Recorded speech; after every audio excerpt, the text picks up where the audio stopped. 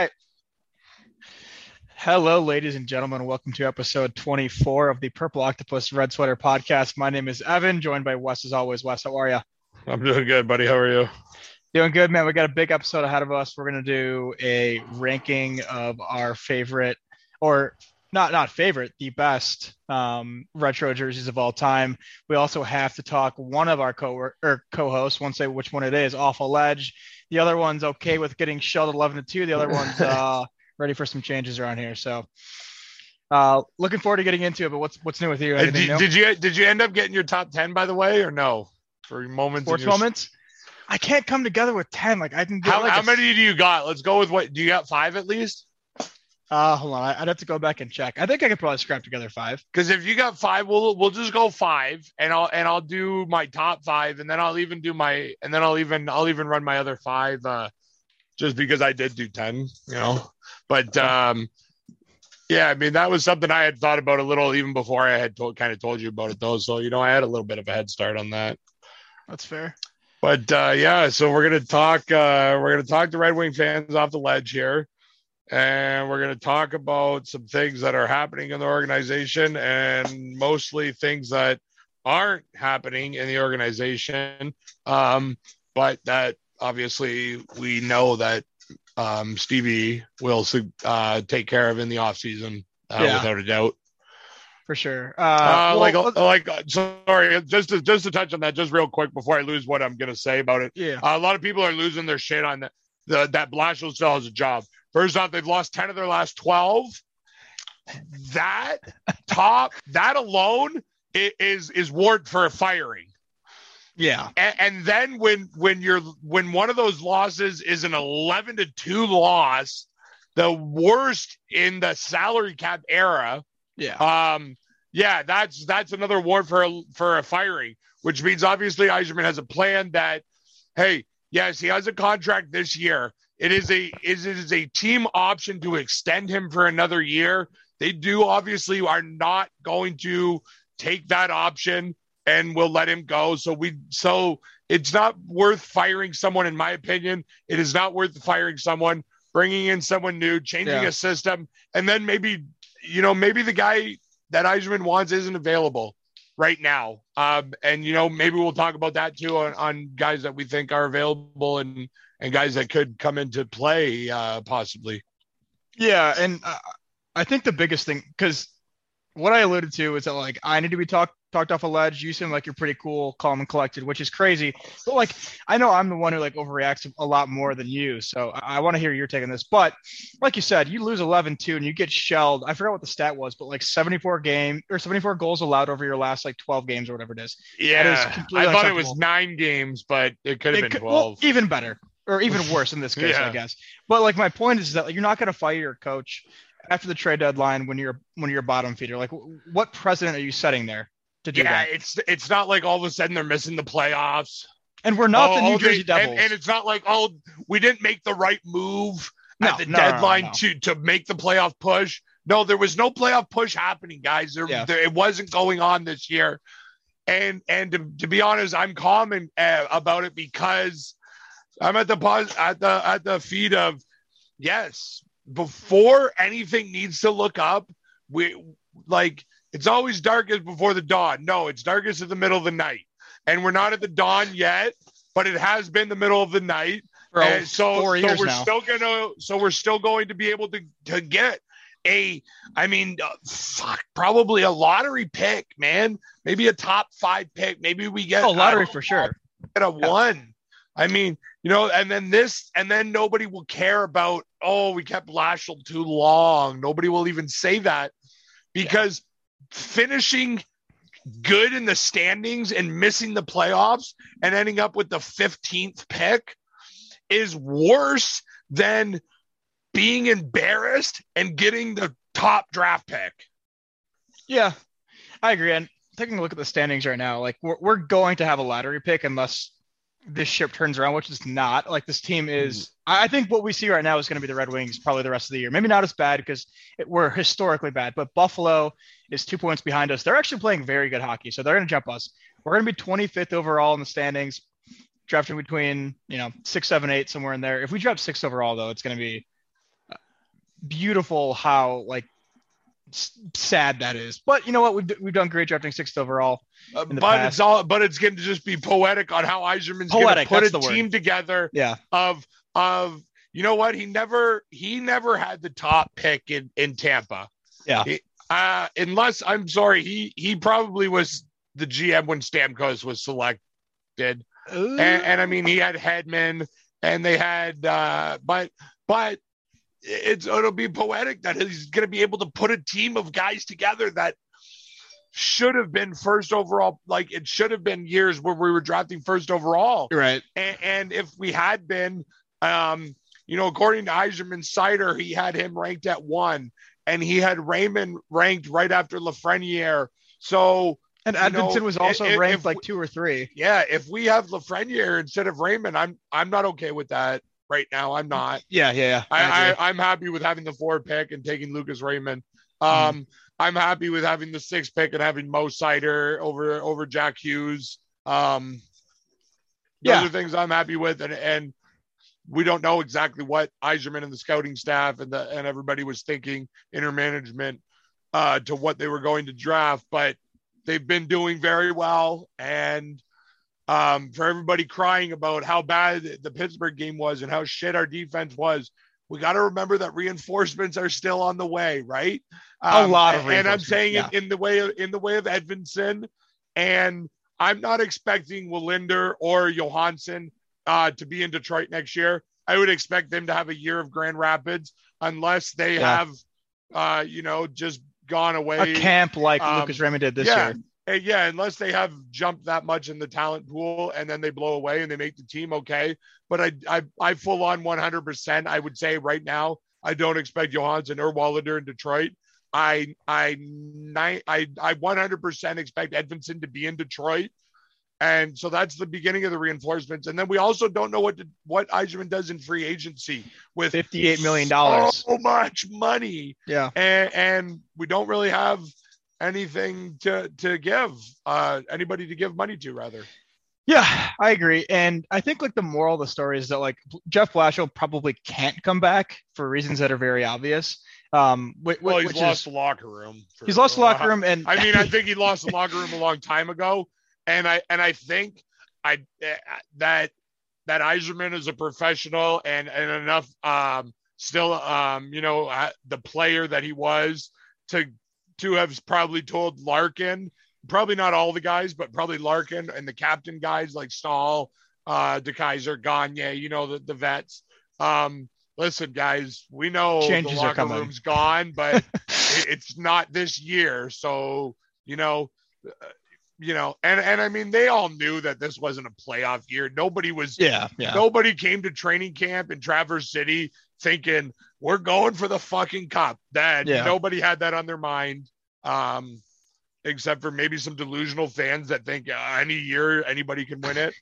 But no player went to camp thinking I'm winning the Stanley Cup with the Detroit Red Wings this year. I wanted to make a point also, and like a point that I've been making for a while now is like, this is a year that we needed to see development, which we saw. Like a lot of the guys stepped up, but this is also a year that I was like, we can't see the 11-2 blowouts. We can't see the 7-3 blowouts. We can't see the 5-1 blowouts like repeatedly, and it keeps happening. So I think a lot of changes are going to happen, coaching staff wise, roster turnover wise. It's going to be a big year, like you mentioned, for free agency. We have $60 million in the bank. We have probably 6 or 7 expiring contracts. Check me on that. Could be more, could be less. But we're going to see a very different Red Wings team next year.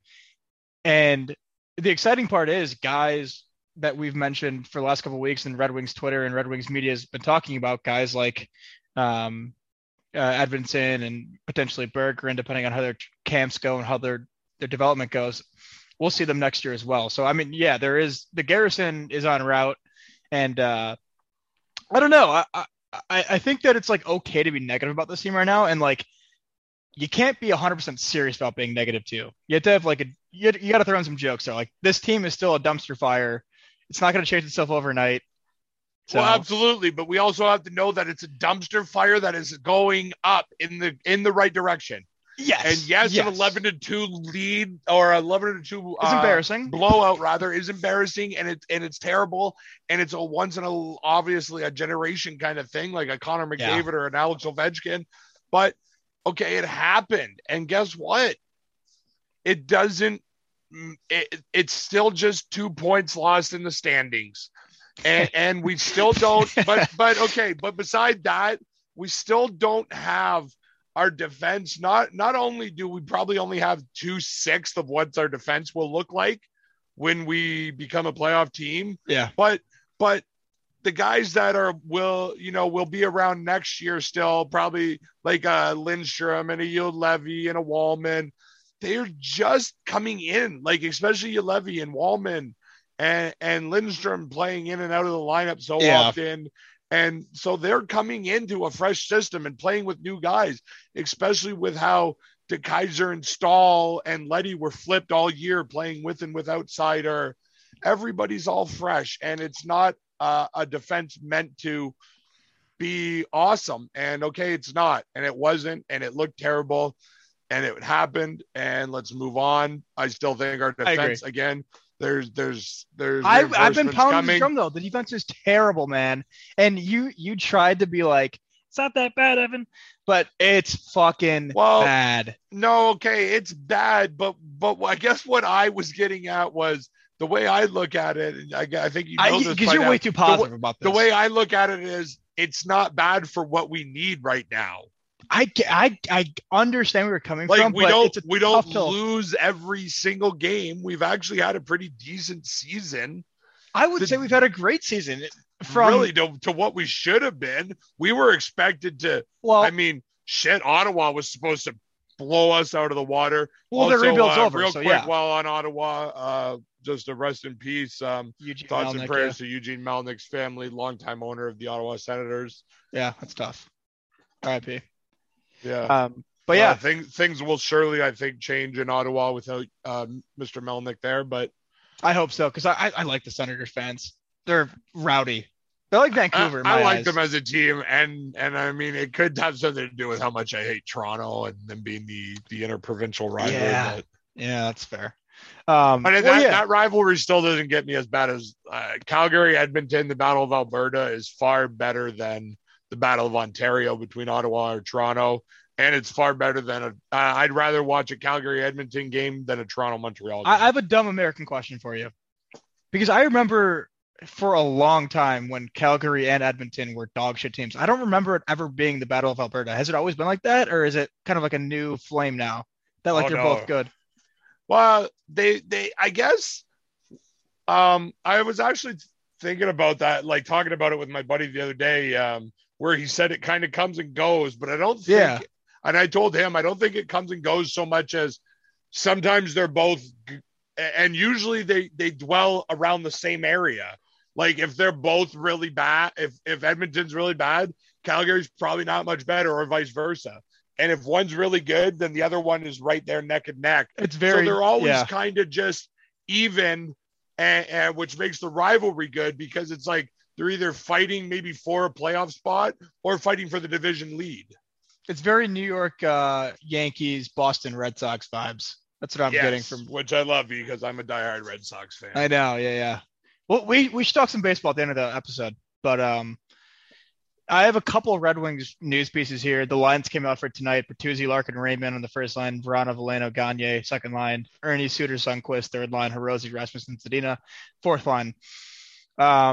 Not a lot. Not a lot. Hey, is Victor Bradstrom getting a start tonight? He's backing up Nettie. He got called up this morning. Okay. Ned's okay to go.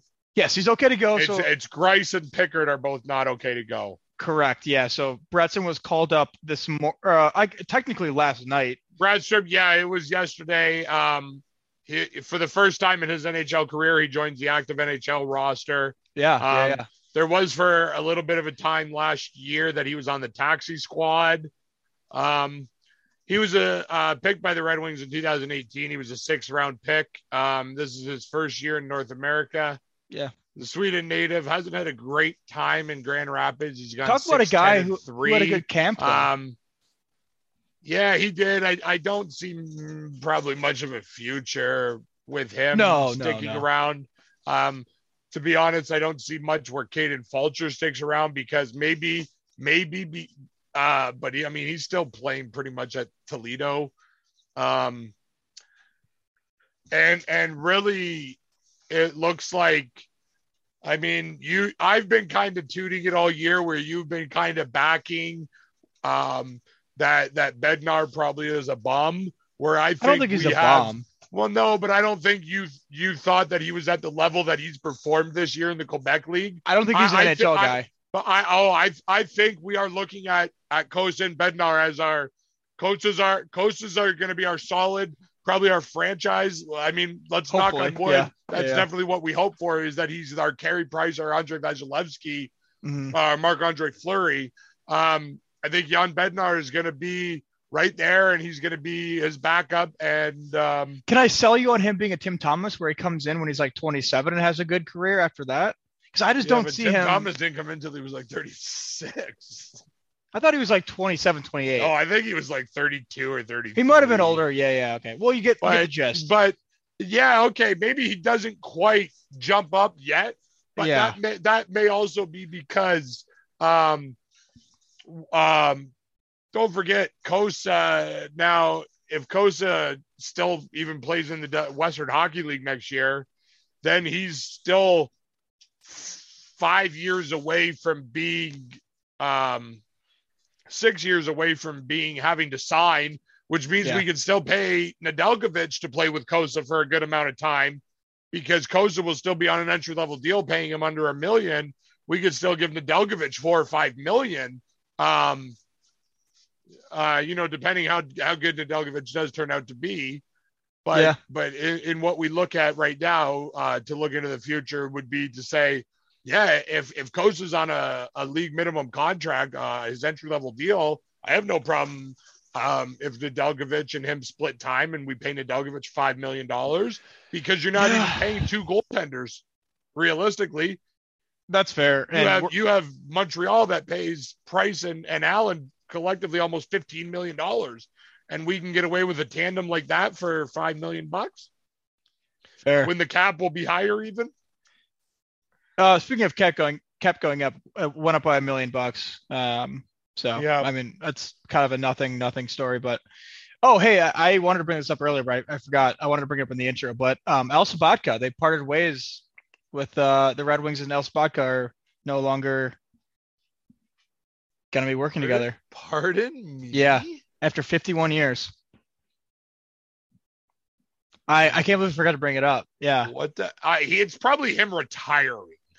So there's two statements. The Red Wings statement wasn't very directed towards Al, but Sabatka says in an official statement, quote unquote, "I love my 51 years with the Detroit Red Wings and would have been happy to be here for 51 more years." I'm reading an article. They dive into his career. He cleaned the building, the midnight shift, sweeping the floors, making $3 an hour. It's sad, and it was shocking too, because usually when I hop on here, I just Google like Red Wings news, take some notes down. But that was surprising to see Sabatka's gone, because he's like a figurehead in the Red Wings. I gotta say that's a retirement thing. Like, let's put aside 50 plus years. 50 years. That could cleanly be him saying, hey, maybe he's got some grandkids, new grandkids, or whatever it could be. It could be something else. It says terminated by the organization. Wow. Mr. Positive. Okay. Well, I don't know. We'll find out. I'm sure we're going to find out. Say about that. I'm sure it'll come out eventually. Yeah. Let's hope. I still don't have a good excuse for why I don't see Karen Newman anymore. Holy moly. I know she's not the smoke show she was, when I was a little kid there. Shit, man. I remember. I think they still yell at the Red Wing games, though. There's still somebody up in the upper deck that yells, "Karen, I love you." When she does sing the anthem. That's been a thing as far as I. She didn't sing when I was there. My first game. No, she doesn't sing very often. I think only like 5 or 10 games a year. Yeah. if even that anymore. But yeah, I'm not I too mean, sure. as far back as I can remember, my first game I went to was in 1995. So I mean, that's as far back as I can remember. And Karen Newman was like, she was, probably like 27 at the time, in her absolute prime. So, but yeah, oh yeah, loved her. Now we got Carly, so everything's okay. True, yeah. So did you see that Claude Lemieux and Darren McCarty watched the Yeah. watch the fight together? I didn't see too much of it. How was that? I didn't like watch it, but I heard that they were doing it maybe about a month ago or so, or maybe a few weeks only. And then I did see some pictures, maybe some clips on Instagram. I thought, yeah, that's good. I mean, not Lemieux, but McCarty rather is the stand-up guy that always said, it's on the ice and it's off the ice. They're two different things. And, he knows, and Lemieux knows, he turtled for a reason. He needed to get the shit kicked out of him. That's still my favorite thing is McCarty saying, I didn't sucker punch him. I cold cocked him. Yeah, People don't know a sucker punch is coming, but Big you difference. know when you're about to get cold cocked. He goes, and Claude knew it was coming. He said it, and then people say Claude turtled, but it and they talk about it, I believe, in the Russian 5 documentary that Claude didn't turtle. McCarty knocked him the fuck out with the first punch, and Lemieux just dropped, and it happened to be the way he dropped with his arms on his head that looked like he turtled. And McCarty had no idea while McCarty continued to pump him. Now, the funniest I thought was they talked about it during Saturday's Detroit-Tampa game, which was the 25th anniversary. And they said that they had Shanahan sitting there and Osgood and Larry Murphy, guys that were all a part of it. And was Shanahan saying after the game that he was in the dressing room and the replay was on the TVs in the locker room. And McCarty was like, when did this shit all happen? Like McCarty didn't know any of the other fighting was happening. McCarty thought all the cheers and everything were for him. Meanwhile, Vernon's laying waste to Waugh and Shanny's beating the shit out of Foot. And I love too that when Osgood said, 25 years later, his favorite thing from that day is still just seeing the picture of Waugh bleeding from his eye because he said, Patrick thought he was the big tough guy, and there he was. He got beat up by Mike Vernon, and then less than a year later, rather, Osgood got to give his licks to Waugh too, and Waugh acted like a big tough guy, but he clearly wasn't because Vernon and Osgood were definitely not big gentlemen. So that game the Matt Nagyman on Saturday against Tampa Bay. Me and Lauren were just like kind of just day drinking, shooting the shit, and we had the game on in the background. Like the clip, they kept showing the clips, and Lauren's like, "What the fuck's going on?" I'm like, "Oh yeah, that's like the most infamous moment in the last 25 years for Red Wings hockey." It's like the craziest shit, and she was having a kick out of it because Mick was talking about it, and they like cut to that clip in the intermission, and also when the ice got bombed, that they're showing like Mick in the recording studio talking about it. But yeah, cool moment. It's crazy that like I think I talked about this on like maybe the first couple episodes, but like I'll show my buddies that aren't huge hockey fans and like, holy shit, this was like WWE on ice. Yeah, it was the craziest the best shit. was Paul Dvorsky, the referee, telling Mark Crawford when Crawford said, "How the hell did McCarty only get 2 and a 10?" And Dvorsky said, "I'm not fucking kicking him out of here. Claude got exactly what was fucking coming to him. McCarty stays in the game." And then McCarty goes on, he scores the OT winner. Yeah. And I think he said something like, I probably should have kicked him out, but I knew it was the right thing to do to not kick him out. Yeah, exactly. Yeah, that's great. Oh, yeah. Well, and it was funny, too. There was a McCarty at the game on Saturday, in his red jacket and everything, and his red shoes with his black shirt and pants. And he was like, yeah, he goes, I beat him and I beat him and I beat him again. He goes, and then we got out. He goes, and then guess what? It changed the course of Red Wings history for years and years. And he goes, and I can't believe it was 25 years ago. He goes, you know what that means? He goes, holy shit, Drapes, you're really old. Yeah, dude. I just thought that was funny how he calls out Drapes. He's like, yeah, Draper, you're old. Like McCarty, you don't look much better for her. Fucking He McCarty. looks a lot worse for wear, I'll tell you. We got to send him a DM and see if he come on the pod and talk about that shit because I mean, every Red Wings fan. His son's coaching. His son Griffin McCarty, who was like 3 years old when McCarty scored the the game winner against Hextall. That to me is one of the prettiest goals that can be scored. Just because of what it was. I mean, at the time it was a 2-0 goal. It was garbage. But then Philly scores with it. Do you know the goal I'm talking about? McCarty on Hextall in game 4. I'm gonna look it up. Oh, in 97? Yeah. In the game 4, it was 1-0. McCarty dances around. I think it was Desjardins, who's the defenseman. And then still, like, as he doesn't look like he could even skate, he keeps the puck, dances around Hextall, who's one of the all-time greats. And then Philly ends up scoring with like 3 seconds left or 8 seconds or something like that. So, I mean, it ends up being held up as the game winner, the Stanley Cup winner. And then to boot, it's Darren McCarty doing that to Desjardins and Hextall, who are Hall of Famers. And this guy's a fourth line plug. Was a what plug he was at a Hall at of the time. Fame team, though. Yeah, a plug that could go down as one of the. He's definitely in the plug Hall of Fame if there was ever one. A fourth line Hall of Fame. It would definitely have Darren McCarty. It would probably be one of the starting members of that line. But, when did McCarty start doing media for the Wings? Like what, 3-4 years ago? Yeah, and it's kind of not even really official. He kind of just like shows up on the side when he wants to. Yeah. Yeah, he's really an interesting guy. There was a couple years ago, my buddy lives on kind of off this quaint little street where it's kind of just like, you know, little streets and little shops and bars and pubs and restaurants and everything. And so we were at this little pub like 20 steps from his house, and we're outside having a cigarette, and this old beat up Cherokee, Jeep Grand Cherokee shows up. It was like a 89, 90 group Jeep Grand Cherokee.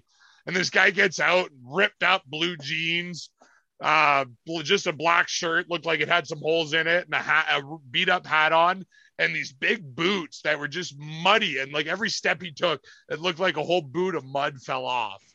And we're outside having a cigarette. And then he goes into the bank, and he just hits the ATM, and he comes out. And I'm telling my buddy when he went in, I'm like, the guy looks a lot like Darren McCarty. My buddy's like, Darren McCarty doesn't walk around looking like that. I'm like, he might. I think Darren McCarty. So anyways, he comes out of the fucking bank, and I'm like, D-Mac. And he's like, boys, what's up? And I'm like, I fucking told you it was him. And he's like, how you guys doing? And he's getting in the truck. He's like, have a beer for me, guys. Let's fucking rock. Let's go Red Wings. And my buddy's like, I can't believe that was actually Darren McCarty. And I was like, I told you it fucking was, man. Yeah, legend. Any more Red Wing stuff before we move on?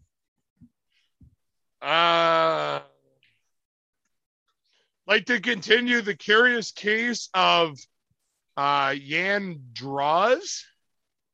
Oh, yeah. I'll touch to that. Yeah. I'm going to take a piss while you talk about this. I'll be on mute. Yeah, for sure. So what we talked about was that a few weeks back, Wilkes-Barre Scranton Penguins, the Pittsburgh Penguins, announced that Jan Draws had been reassigned by Pittsburgh from Wilkes-Barre to Grand Rapids. He's a 22-year-old winger that was drafted by Pittsburgh in the 5th round, 2017. He's now in his 3rd season playing this year with Wilkes-Barre. He had 4 goals and 6 assists with 10 points.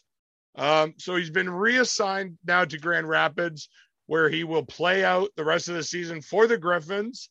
And if Yzerman sees, he will be a restricted free agent at season's end.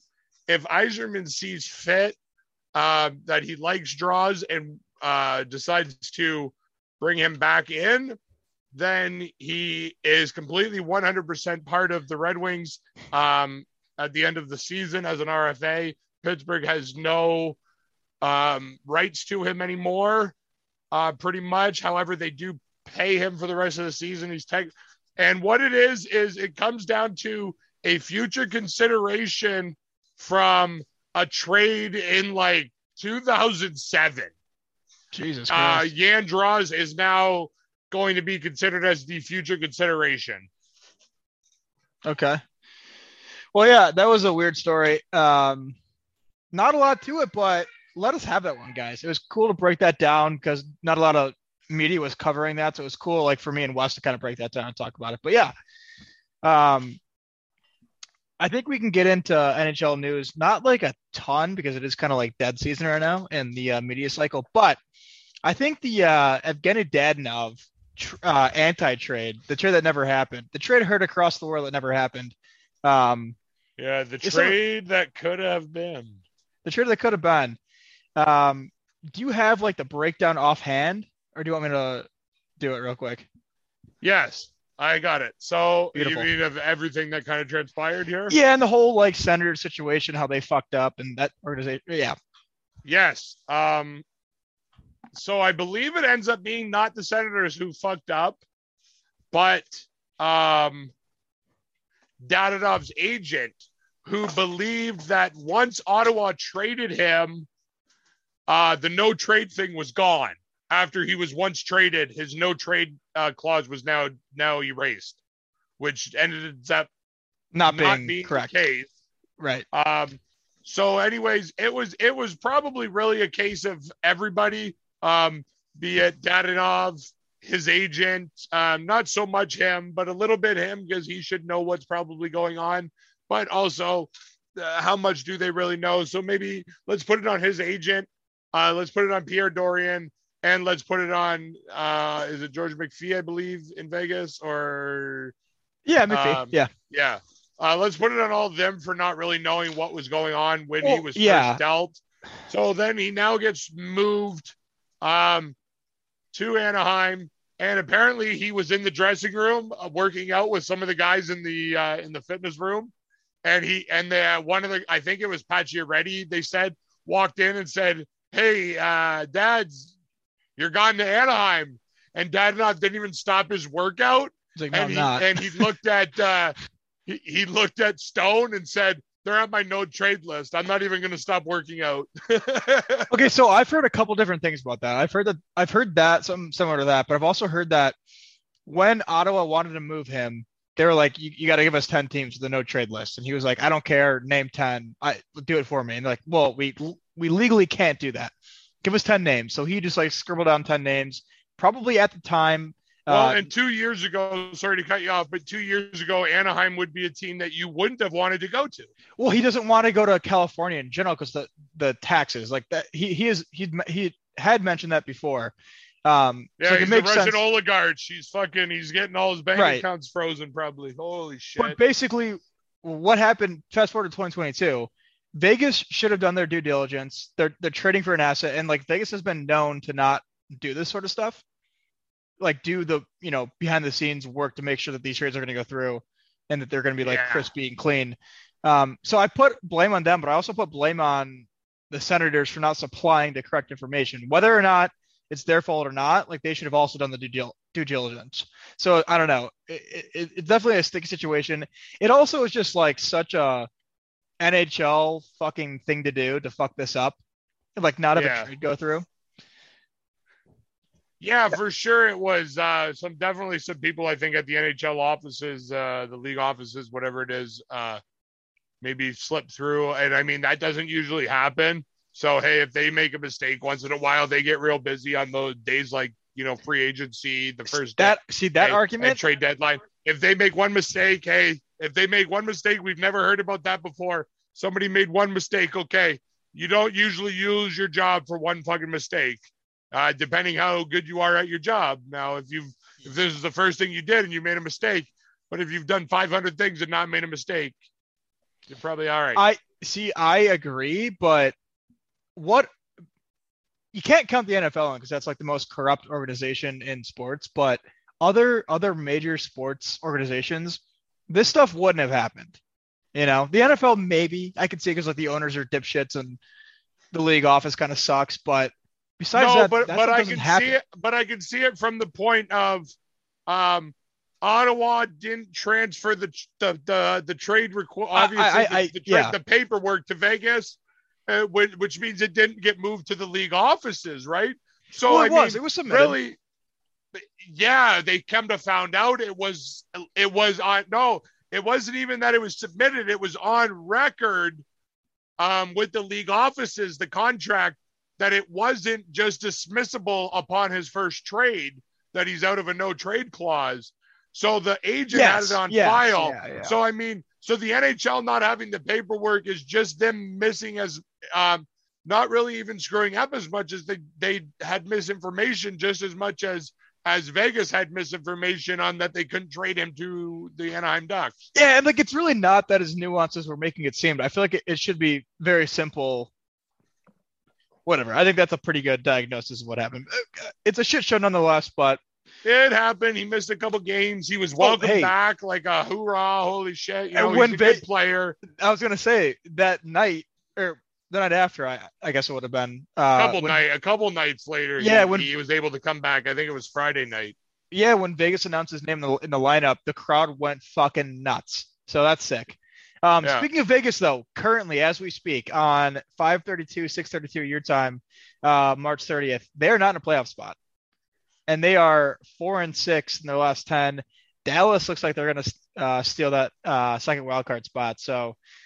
Yeah, and I think Vegas is a team that, sorry to cut you off there, I think they buried themselves. But go ahead with what you were saying, and then we can... we actually probably very much agree on how Vegas fucked themselves over and over again. They've gone out every year. They had the big luck the first year. Yeah. They got so lucky.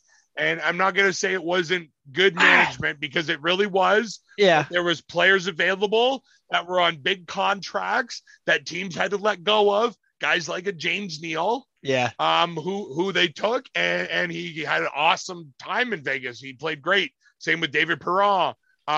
It just happened that they were able to, at that time, Marc-Andre Fleury, the best goaltender of his generation, was available. He's the Martin Brodeur, the Patrick Waugh, the Dominic Hasek of his generation. He was available. They got him. And then they've had that success, and they wanted to continue that success. So they continued it, and now they've backed themselves right into salary cap hell. And it begins with not being able to trade Dadonov, who they needed to move to get Pacioretty or Stone off of LTIR, and it hasn't happened. So they're going to have a tough time because they are going to be crushed against the salary cap.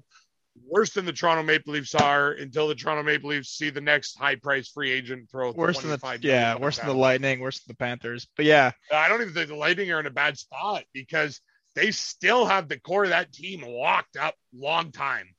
But they're also a team that like is going to benefit from using LTIR. That is to me is like if you're a playoff contender using LTIR, that means you're pushing up against the cap. No, but I think it. I don't think teams I don't think teams abuse it, and maybe I think teams definitely abuse it. Okay. And they should though. They definitely should though. Abused it. I don't think Tampa abused it with Kucherov. I don't think they did. I don't think you can tell me that a guy that just won the Stanley Cup at 25 years old wants to sit a whole season just so he can win another Stanley Cup. No, you want to play. You want to fucking score goals. You want to get points. You want to be on the fucking ice. You don't want to sit and, oh yeah, I was the injured crybaby. Just came around. No, you don't want to do that. You don't want to do that. And I don't think Stone and Pacioretty are doing it, or anybody else with the Vegas. I think that's out. I don't think people do that.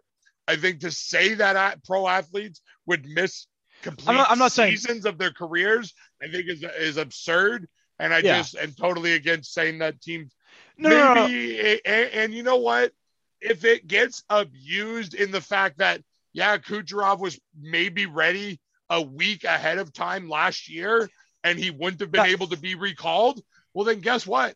It's not just the Tampa Bay Lightning team doctors. It's National Hockey League doctors that have to clear them to come on or off of LTIR. So now you need to put that on the National Hockey League. It's not on Tampa Bay abusing it, because what if the NHL said, well, Cooch is good, he's off LTIR. Well, now you got your finger popping your own asshole and you're fucked. And no, I don't think it's abused as greatly as people believe it is. Maybe a little bit, but I don't believe it as much as people think. I think that it would make any kind of a difference. I think it's a terrible rule by the NHL. Like, it's a lazy rule, and like teams have exploited it, which is like good for them, good on them. Like, if you can exploit a rule, do it 100%. I think that in Kucherov's case, even if he was ready to come back a month or a month and a half, 2 months early, why not keep him on LTIR to save that money? You got to have the conversation with Cooch, like, hey, we found a little loophole here.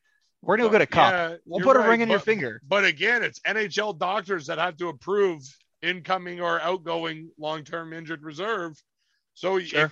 it can't just be them saying, "Hey, Cooch, listen, you're still hurt," because the doctor's going to do the test. And I mean, if he can fool, I mean, I've fooled doctors' tests before. I mean, when I was a little child, I used to, I don't want to go. I think I got a sore throat. Yeah. And then I'd go to the doctor and he'd literally go, Boy, yeah, you got some swollen glands. Take 3 days off school. And I was like, bro, I just wanted to miss one afternoon. Like, fuck. But you weren't playing hockey for 7 shoots a year, though. Well, no. But, I know what you mean. And my doctor shouldn't have been but I mean, the NHL doctor should say, hey, yeah, no, this guy's good. Like, his knee's good or whatever. Fair. All right. You want to do retro jerseys? Top 5? Yeah, let's do it. So explain exactly what we're doing, how we're going about it. Yeah, so we'll do like a little snake draft here. So I'll give you the first pick if you want it. Let's go back and forth, basically picking. So what are we doing? Are we doing like reverse retro, or just like the best jerseys of any jersey ever of all time? Yeah, I guess if you want to do reverse retro, sure. I think you're a sorry sack of shit if you're picking reverse retro. Okay. No, that's all I'm saying is because you were saying retro jerseys. So we're just picking any jersey of all time, the best. Yes, that aren't currently worn by NHL teams. That aren't normal jerseys. Alternatives count as long as they're not being worn right now. So like if you want to pick Arizona Coyotes, the Kachina, you can choose the Kachina, just like the Jimmy Roenick. Yeah, but their Kachinas are their everydays now. But you can choose like the 1999, the Jimmy Roenick Kachinas. Yeah, but they're the same right now. Okay. Anyways, you know what I mean? Yeah, okay. So if I wanted to say like Vancouver still wears their alternates from 96. Yeah, okay. That's what I'm getting at. Those are like you're talking about those are available. Yellow. Yeah, like the yellow like circle thing. I think that's a sharp pocket jersey. So what? Sharp. So first overall pick, I'm picking the best jersey. You can pick I'm picking like my favorites. I don't care if they're the best. These are my personal favorites. Okay. I'm first overall. I'm taking the Chicago Blackhawks with the black jersey. Sick fuck. Not the red, not the white, the black, man. That was the sharpest fucking jersey I've ever seen in my entire life. That kind of hits home that you picked them first overall. That feels like a shot. That feels like a fucking shot. It wasn't a shot, man. That's a sharp fucking jersey. You know that logo is probably one of the best in professional North American sports. That black jersey popped. I know you hate it because of everything that's gone on with them this year and because you're a Chicago guy, but that jersey, it pops, it slaps, it creams on me. I got it. I'll take it. Okay. I will admit it's a good looking jersey. How many rounds are we going here? Let's do 5. Let's do 5 like our favorite retros. Okay. Yeah. I'm going to take the Quebec Nordiques, the white jerseys. I think those are the best. The white with the baby blue? Baby blues with that nice burgundy trim. They're beautiful jerseys, classic. I think that era of jersey is so good where like the 90s obviously was so like chaotic and there's just shit all over their jerseys. This is a different take on that. I think it's very clean. Colorado has worn it a couple times. They wore it a couple times last year, 2 years ago, whatever it was. Yeah, they kind of got they put the Avalanche burgundy on it. That's a sharp jersey. That's very a really sharp jersey. Yeah, I'd love to see that. And when you see that in person, the lights pop off of it. That white really shines. Oh, it's great. Yeah, that's a good one. Okay. Oh, so you go again now because it's snaked, right? Yeah. Let me get the Colorado Rockies jersey. So the Devils. Woo! All right. I'm going to grab a jersey here that I got up next then. Okay. I'll explain it while you're doing that. So the Rockies, it's my go-to Chell jersey when I'm playing with the Devils. Or when I do like my World of Chell, I always pick the Rockies. That blue with the red, it reminds me of like a hockey or a baseball jersey mixed with a hockey jersey. It's beautiful. They only had it for a couple of years. Only wore it a couple times on the ice, but I think it's beautiful. It's gorgeous. It's very similar to like Quebec, where it's refined, not much to it, but it's great. All right. So for my second overall pick, this is one I kind of forgot about when I That took Buffalo. first. No, but okay, this is my minor hockey jersey from when I was a kid, but it Okay. collapsed with the it's a replica of the Rangers triple their Oh, jersey with the Statue of Liberty front yes. end. The lettering pops off it. Man, the logo pops off it. Those colors pop together. That's what I'm taking, number two. That is, I think that was the '05 year. It was something like that. It was also the reverse retro jersey last year. It's beautiful jersey. Like that was on Oh my list for yeah, sure. and I think I probably I'm maybe a little biased towards it because it was our minor hockey league colors, but That's a yeah, great pick. That's a great pick. yeah. Okay, so I'm gonna third. I'm gonna go here. I'm gonna go back. We're gonna talk about the 2004 Stanley Cup champions when they wore these Oh shit. beautiful Lightning jerseys.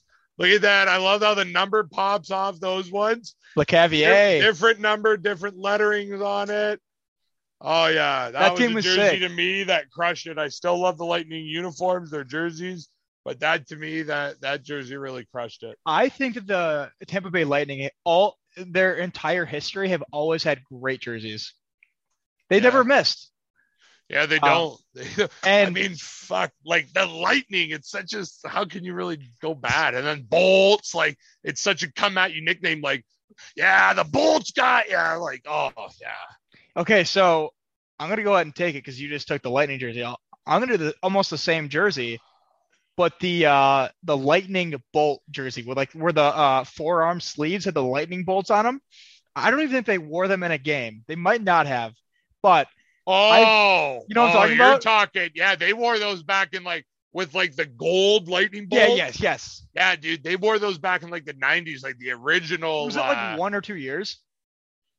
They may have just been like a third jersey. I'm not 100%, but yeah, it was back in those original years. Dude, that jersey is like I don't know. Something about that just like speaks to me. It's so ugly, but it's so beautiful in the same Yeah, vein. no, yeah, my buddy Brian Green, he always used to. He had a Brian Bradley one, and he always used to wear it when we went to games. He was a Yeah. Florida guy, buddy of mine.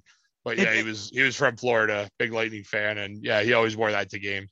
And I was like, oh man, that jersey, yeah. I think that was the only time I'd ever seen one like in person. yeah. It's so yeah, like I said, it's I so think you ugly, can but it's use them great. on NHL on EA Sports, but Yeah, I think it's the I think you 90, can.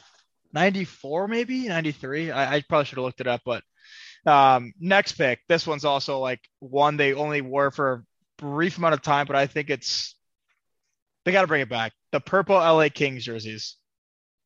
With the gold, the crown. Yeah, the purple mains with the gold crown, the gold trimming. It's so great. I forgot what player it was, but he's got a big mustache. He's doing warm-ups, skating with it on. It looks so good. It's like reminds me of Yeah, I like know the jersey you're talking about. It's a sick jersey. it's so sick. They got to bring those back. I know like the reverse retro was like the gold with the purple, but I think the inverse is so much better. But you're talking the gold and the purple with the crown, not just Right. like the logo, like that old logo, the yellow, like Yeah, from yeah, the yeah. Gretzky era. Right. Yeah. The King's crown. Yeah. Yeah. All right, I got you fucking toppled next, baby. Mm-hmm. The Fisherman Friend New York Fuck. Islander That was my last jersey. pick. That was my last pick. That was my last Get pick. out of here if you aren't a fan of that jersey. It's so I'll tell you, sick. I had a neighbor.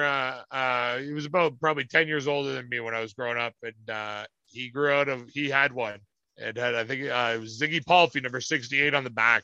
So he Yeah. grew out of it. And he gave it Ziggy to me, Palfy. and I loved that. I love that jersey.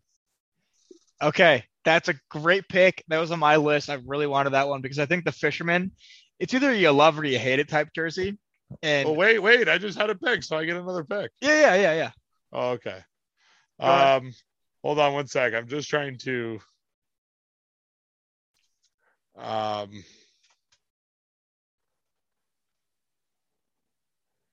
the Blues when they did their last year, their reverse retro, Yes. that was the red. Okay, but the original one, like from when Gretzky and Hall were playing there with Yeah. the blue, with kind of the The going down on an angle, Those are gold unbelievable. with the red and the note. Oh yeah, I love that. Love that. And the gold lettering and numbering. Dude, the ones like that have like the big music notes on them. Is that what you're talking about? Yeah. Those are those. And then they did the reverse retro, which was like it was that, but in red, and it was like, oh, they never had that jersey before, so that's even sicker. Like, wait, hold same on. jersey, just in different colors. Hold on, give me 1 second here. I got something for you. I know it's not the same jersey, but I have something very similar. That's pretty fucking good. This guy right here. This is what you're talking about? That jersey, yep. That's so awesome. What we're explaining with the with that trumpet note that says blues, yeah. So what we're explaining, but yeah, the blue one, exactly the same colors, but where yours is black, blue. Yes. And then the reverse retro was red with the reverse retro was red and blue where yours is red. Yeah. So what we're explaining is the 95 jersey. It's the black base with the yellow stripes, the red bottom with the big blue St. Louis note. And then the shoulders are like the trumpet logo, which is an all-time logo. Now, do you remember one St. Louis had where there was like a bunch of musical notes all over, and they were never actually worn in game because they were put together by the marketing team. They were approved by the National Hockey League, and Mike Keenan was the head coach. Mike Keenan said those are never going to be worn. I never heard that story, but that's fucking. Yeah. Mike Keenan pretty much just kiboshed those fucking jerseys. See, I love that era of hockey jerseys where it's like, just toss whatever bullshit you want on the jersey. We'll skate it on the ice. Let's do it. My last pick is I don't know what year it is. I think it's 02 or 03. The Buffalo Sabres retro jersey. It's the red one that says Buffalo across the bottom of the jersey. Oh, with the Sabre head? Similar to that, or just the one that they had on the reverse retro, but they did the reverse retro in the blue and gold with like the buffalo and the swords, the two sabers. Yeah. Yes. Yeah. But the black. So there was a movie. I like the one. They need to go back. They need to reverse retro. They need to do the black, white, and red, the Chicago color with the saber head. They need to do that. I agree. Buffalo always like pumps out pretty solid jerseys for like alternates, but you got to bring this one back. The Buffalo hat is unbelievable though, for sure. Yeah. Did you have one last one, or was that it for you? No, that's all. Beautiful. I think that was a pretty good list. How about we got our moments. You want to do your top 5 moments? Yeah, I'll start. I can do number 1 since you got one last time. Mine is the 2016 World Series Game 7 Chicago Cubs versus Cleveland Indians. Is that your top, or are you counting them down? That's my top. That's the best moment. Oh, okay. I was going to count down. I was going to count down, but. Oh, well. I mean, whatever. Here we I'm going to read my 10 though, because I did do 10 and I just feel really proud. So I'm going to do 10. Sure. Go for it. Okay. So my number 10, counting down. And now remember guys, these are just in our lifetime. So mine are from 1987 on. I don't think I even have any in the 80s, but however, that's the time frame. And then yours are like 2002 to on, or what? How old are you again? Yeah, probably so. 97 on, I guess, but 97 on. Okay. Yeah. So number 10, I have October 23rd, 1993. Joe Carter hits a home run and propels the Toronto Blue Jays to back-to-back World Series championships. Shouts out Joe Carter, legend, Hall of Famer. All right. What do you want me to just run them down, or? Sure. I mean, I got a couple more. I think my number 2 moment is Ovi with the cup when he's just screaming. Oh, fuck yeah, that was pretty good. Yeah, that was pretty good. Yeah, because like I grew up like watching Sid and Ovi, and like to see Ovi finally get one, because I liked Ovi better than. I loved watching Ovi get it, and how excited he was. Usually they're all calm and composed, and he was just like out of his mind. Like, I did it. He was already hammered. I get it. He didn't even drink a beer, but he's already blacked out. Yeah. So him like doing that was just unbelievable. Go ahead. Okay. So for number 9, I have pretty much it's from 1999 to 2002. One of my favorite players growing up, Theo Fleury, had a very dramatic and at sometimes what was a very scary downward spiral. until the 2002 Olympics, where he put himself back together and put his life back together. And I think that's big for me, just because I was a big Theo fan, and I watched him fade out, and he was just great, and then all of a sudden he fell off, and then he was able, and he had all these demons that we didn't know about at the time, and him saying the refs were after him and guys were after him and the devil's after him, and it was like, oh my God, he's crazy. Turns out he had gone through a lot of rough shit, and he was able to put his life back together and finish his career on the high note that a Hall of Fame player should. Yeah, I think he also has the greatest goal celebration of all time. Yeah. When he skates on the ice on his knees. And a former first overall pick copied that celebration, Nail Yakupov. I remember watching that live. I think it's 2007, 2008, something like that. Maybe a little bit. I don't know I think it was like 12, but okay. It might have been, because I think he was the Eric Johnson draft class, so 11, 12. Yakupov? Was Eric Johnson was drafted in 06, first overall. What was Nail Yakupov's? Was he 11? Yeah, he was like 2012 or something. He was after Taylor Hall. Oh, Christ. So maybe like 11. Stevie, shut the fuck up. Yeah, 2012. All right. I'd probably go with my next one, Villanova versus UNC March Madness championship game, buzzer beater. Just an unbelievable moment. Don't know too much context. If you don't know what I'm talking about, then you don't know. But if you do, great. Yeah, I know what you're talking about. Yeah. Yeah, you can just run through yours, honestly. Okay. At number 8, I got 1991. The Major League Baseball bans Pete Rose from the Hall of Fame. Oh, yeah. That obviously is still a huge black eye in the game of baseball. Mm-hmm. A black eye on the name of Pete Rose and so many other things. Number 7, I can remember my cousin's birthday. We were watching this game growing up. We were little kids. My cousin's about maybe 5 years older than me. And he was a big Montreal fan. And his older brother and me were big Red Wing fans, and my dad a Red Wing fan. And he was the only Habs fan. Everybody else would have been Leaf fans.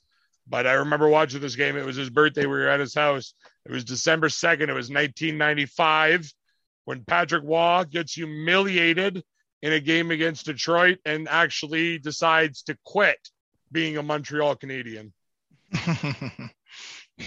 That's awesome. You have to watch that live. Yeah, I can remember. I can remember the announcer going, "Oh, and now he's going over to the general manager and the owner, and oh my God, he just flipped them off." And that was it. See you later. Yep. I got this one kind of changes because or maybe even make go higher because of the return that he had. But February 2015 was big when Tiger Woods decided to retire from golf. Fuck, it's a good one. But and then to come back and clip a fucking Masters like he had never missed one stroke. That was a sick moment. Yeah. Another time that was big for me as a child, being a sports fan, from 1991 to 1999, Michael Jordan and the Chicago Bulls won 3 straight national NBA championships. Then for 2 years, Michael Jordan decided to retire to become a pro baseball player. The Chicago Bulls missed the playoffs those 2 years and were in last place in January of the 3rd year when he decided to come back. And then they won 3 more back-to-back championships. They won 6 and 8 years, and the only 2 years they lost, they didn't win the championship. Rather, they didn't make the playoffs. And Michael was a pro baseball player. That was huge to the fact that, yes, he was Tony Kukoc and Scottie Pippen and Dennis Rodman. They were a part of that team, but they weren't that team like Jordan was that team. Like they were back-to-back champions, and then all of a sudden he decides I'm out, and they have the same team and they do nothing, and then he comes back and is like, hey guys, watch, it's not hard, let's win 3 more in a row, come on. Yeah, that definitely like a personal note there. Yeah, like he built a city, he built Chicago sports. So, and like even to this day, like Michael Jordan is the only, if you really break it down, he's the only player that matters in Chicago history. So yeah, Michael Jordan is a god in Chicago to this day. This is a big one. One that probably a lot of people thought would be crazy if I said it before it happened. July 1st, 1996, Wayne Gretzky is a free agent. He, of course, decides to sign a 3-year contract with the Rangers, but that just being at the time that some team would let him go to unrestricted status. Like, you're just going to let him hit the market? Oh, my God. It happened. It happened in 1996. He was well in the downs of his career. He still had a couple good years left in him. Actually, the day we're recording today, Wednesday, March 30th, is the anniversary, 25 years since his last goal in the, 22 years, I believe. 1999. Cool. So maybe 23 years. Yeah, 23 years since his last NHL goal. Wow. Yeah. I mean, every time that he was traded or, signed at a new team, it was like obviously monumental. And I think we talked about it at one point, but originally when he was going to get traded to LA from Edmonton, he was going to be a Red Wing until his father talked him out of it. Well, yeah, he was going to, I think there was a lot of things on the table. There was offers from the Leafs. There was, I mean, I think at that time, everybody kind of had to put their hat in the rink. Yeah, that's true. This is another one that I remember watching with such amazement because I was just starting to be able to kind of remember, being about 5 years old when he had to leave the game. And on December 27th, 2000, after 5 years of retirement because of terminal cancer, when Mario Lemieux returned to being an active NHL player. I remember that being I remember 2 days after Christmas, and they beat Toronto 5-1, and Lemieux had 2 goals and 3 assists. And Toronto. It was like, has this guy not played in 5 years? How did he just get 5 fucking points? Like, poor Toronto, man. Poor Toronto. Yeah. Fuck them. Yeah. A very big one for me. I'll remember forever also where I was on this day. From again is February 24th, 2002. Canada upsetting the United States and winning, maybe not upsetting, but beating the U.S. on home ice and winning the gold medal in men's ice hockey at the 2002 Winter Olympics. I wouldn't say upsetting. I wouldn't say upsetting. Those were not upsetting. But they were just, those teams were the last of those teams that we'll see that are just, it didn't matter that they were all 35 plus. You stacked that team because they were the best guy. Like, I'm talking, in the world. We're talking about Chelios and Hall and Amante and Leclerc and Mike Richter, Brian Rafalski, Steve Yzerman, Brendan Shanahan, Joe Sakic, Brodeur, Waugh. Like, was Pronger on that team? Yeah, Pronger. Yeah, I mean, I could name that whole Canadian team, but that's disgusting. But those either names just rattled off. Yeah. But either way, both those teams. One of my favorite things was I remember before those Olympics, like 3 months before the games, each country had to name 8 guys before they named the entire roster, and Gretzky was so pissed off about it, and Gretzky was at Hockey Hall of Fame in Toronto to name Canada's first 8 guys. And at the end, he's names like Correa and Nolan and Pronger and Sakic and Yzerman and Scott Niedermayer. And then he says, and our last guy, he'll be Canada's captain, is Mario Lemieux. And afterwards, Gretzky was asked by a reporter, he said, do you realize all 8 guys you just picked are captains of their NHL teams? And Gretzky went, no, actually, I didn't even realize that. He goes, but that speaks to the depth that we have. Oh, my God. Yeah, your middle 6 forwards are Paul Correa and fucking Jesus Christ. I think they ended up with 11 guys on that team were captains of their NHL teams that year. Like, that's a ridiculous amount. And of the 22, probably 18 were Hall of Famers. Yeah, basically. Christ. And then my first one is one that I don't personally remember, but it happened, so I feel like I had to put it on the list. And I do feel like it was probably the biggest moment, maybe not looked at by our generation, but by our parents' generation and maybe generation before that. 1990 on February 11th, for the very first and only time ever, undefeated world heavyweight champion Mike Tyson gets knocked out by Buster Douglas. Old James Buster Douglas knocks out Iron Mike. The first and only time, and that was huge. I mean, up to that, it was thought that I think Mike was invincible. Yeah, exactly. And I think toe to toe, I think you could probably go back to prehistoric times, go back to if cavemen really fought saber-tooths and dinosaurs and shit. Give me Mike Tyson to beat that fucking caveman, because I'll take Mike Tyson probably to beat any man that's ever walked this face of the earth. Mike Tyson in his prime from maybe late 80s, early 90s, that Mike Tyson will just destroy anybody that you can ever think of laying in front of him. I'm watching that fight right now. Yeah, I mean, this is definitely one of like the biggest moments. And yeah, wow. Well, it was huge. And Buster Douglas at the time was pretty much nobody. He was nothing. Yeah. And he talked and Mike Tyson just kept laughing at him and he KO'd him, and it was pretty early on, I believe, too. Yeah. But yeah, that was definitely, I think, probably the biggest moment in sports in my lifetime. Not that I do remember specifically, because I was less than 3 years old, but it happened nonetheless. There you go. All right. Well, that was a good episode. We have Red Wings hockey in 27 minutes against the Rangers. Hey, all right. One more thing. Let's talk about. Yeah. I'm going to take a piss while I do this. Let's talk about who do you think we got? We talked about Blashill probably being done. So who do you think's coming in? Who do you think's on the maybe? Yeah. If Yzerman's got a list of 5 guys right now, who do you think the names are? I don't know if I have a list of 5, but I know like the popular name right now is probably Igor Larionov. I don't know how plausible that is. I don't know if it's going to happen.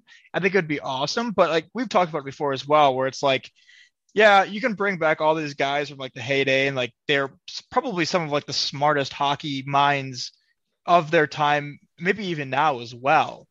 But like, when does that dry, or when does that well kind of run dry? I don't know if it makes sense to bring Igor back. But if it did happen, I'd be fired up about it. Of course, it's Igor, the professor. But yeah, I don't know. What do you think? Do you have any names off the top? I really don't, to be honest with you. I think he's coming into play as a possibility. Possibility. Now he comes in more heavily as a possibility to the fact that his son Igor Larionov Jr. Has been rumored to have been talking with Toledo of the ECHL. Oh, so there's a Detroit route right there. Which means now Igor Jr., the son, is born in Detroit, so he is an American citizen, so he doesn't have to be an import. Mm-hmm. He did play in the OHL in Windsor here. He also played 1 season in the Quebec League, 2 seasons in the OHL in Windsor, then finished one of those 2 seasons in Windsor with Muskegon in the USHL. Played last year in the KHL, played this year in Sweden. So that could be with that, maybe both of them coming over. Then Igor, maybe, well, hey, if my kid's going to be over there, why not? Now, another one I've heard is Fedorov. I just don't know so much about that. Yeah. Another one I've heard is Chelios coming back. No, these just all spark interest because it's this core of the guys that are back. Yzerman leading the helm of Lidstrom and Kronwall and Draper and Maltby and McCarty and okay, I get it. Larionov coming back, is Fedorov coming back. Now, what I think it will honestly be is I think Rickard Gronberg. Is it the Swedish guy? Yes. He's I've heard about him. Widely known as, I'm not saying he is, I'm saying he's widely known I got some heat on Twitter the other day for saying he might be the best coach not in the NHL. A lot of people are giving me hell. I So think he's I've heard that widely take, though. I've known heard as that one take. of the best coaches not in the NHL.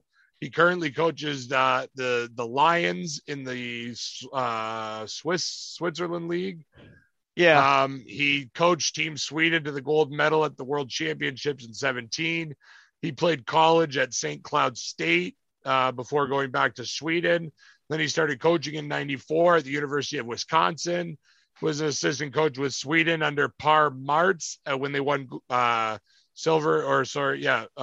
at the 14 Winter Olympics. You know what? Yeah. And there's obviously ties to him with Nick Lidstrom, who he grew up with, as well as ties with him and, of course, Red Wing God Scout Hakan Andersson. Hakana, yeah. Some names that like I'm terrified of that I don't want to be the coach are Torts, Julian, Boudreau. One more that's high on my list would be Paul Maurice. Paul Maurice. Okay, so what else? He was the one that stepped down from Winnipeg. Earlier. He's a Windsor guy. He played for Detroit Junior Red Wings growing up. Played for the Spitfires. He's always been around here.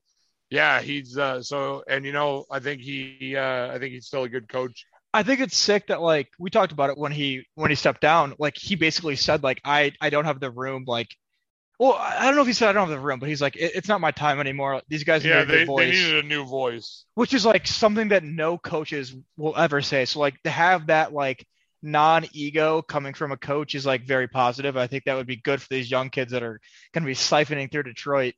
Yeah, Paul Maurice. I'll keep that on the radar. I like Paul Maurice. I like Igor. I don't think it's going to happen. I wish Gallant was still available. I think that he would have been a great fit. But yeah, besides that, I don't have too many names off the top of my head. I'll give you a real under the radar one. Everybody can tuck under their hat. Kevin Hamlin. Who the fuck is Kevin Hamlin? That sounds familiar, maybe?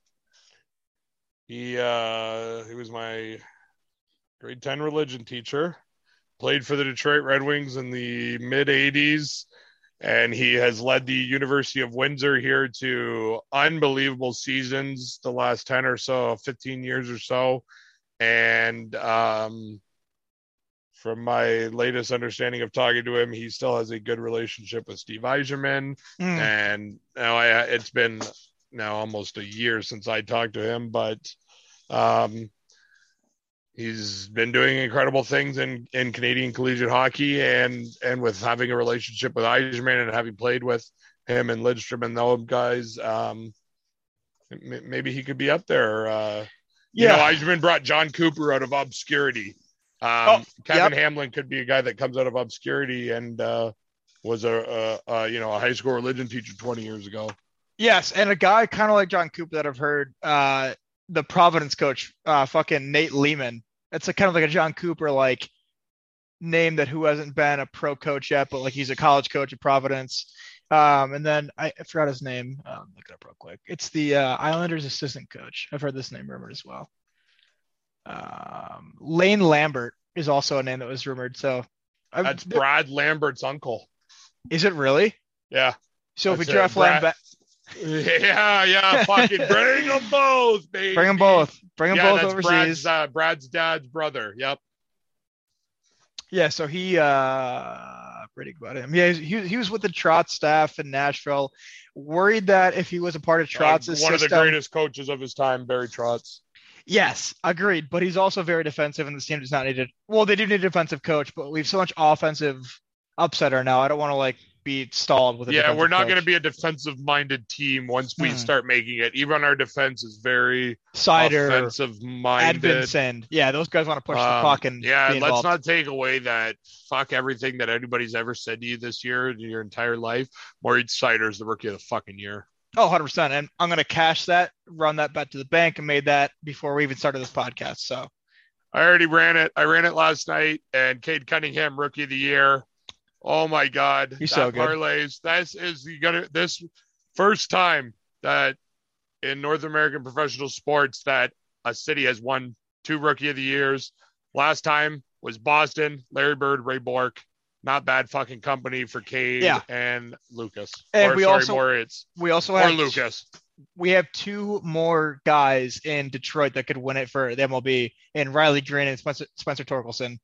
And Spencer Torkelson is the real fucking deal, by the way. That guy's going to be – his WAR is going to be above 3 in his rookie year, which is unbelievable. And maybe even the Lions win a game. Dude, the Lions – they're going to be on Hard Knocks this year, which will be exciting. But the Lions are going to be – they'll be interesting. They'll be feisty. Oh, yeah. Okay. All right. That's what everybody says about the Lions, and then they're just... That's true. I just love my Detroit teams. I don't know. Wish I lived there. Gotta get up there sometime. But all right, yeah. Good episode. Talk to you guys soon. Let's go Rings. Let's go Wings. I'm hammered. Yeah, let's get it. See you, buddy. Yeah, buddy.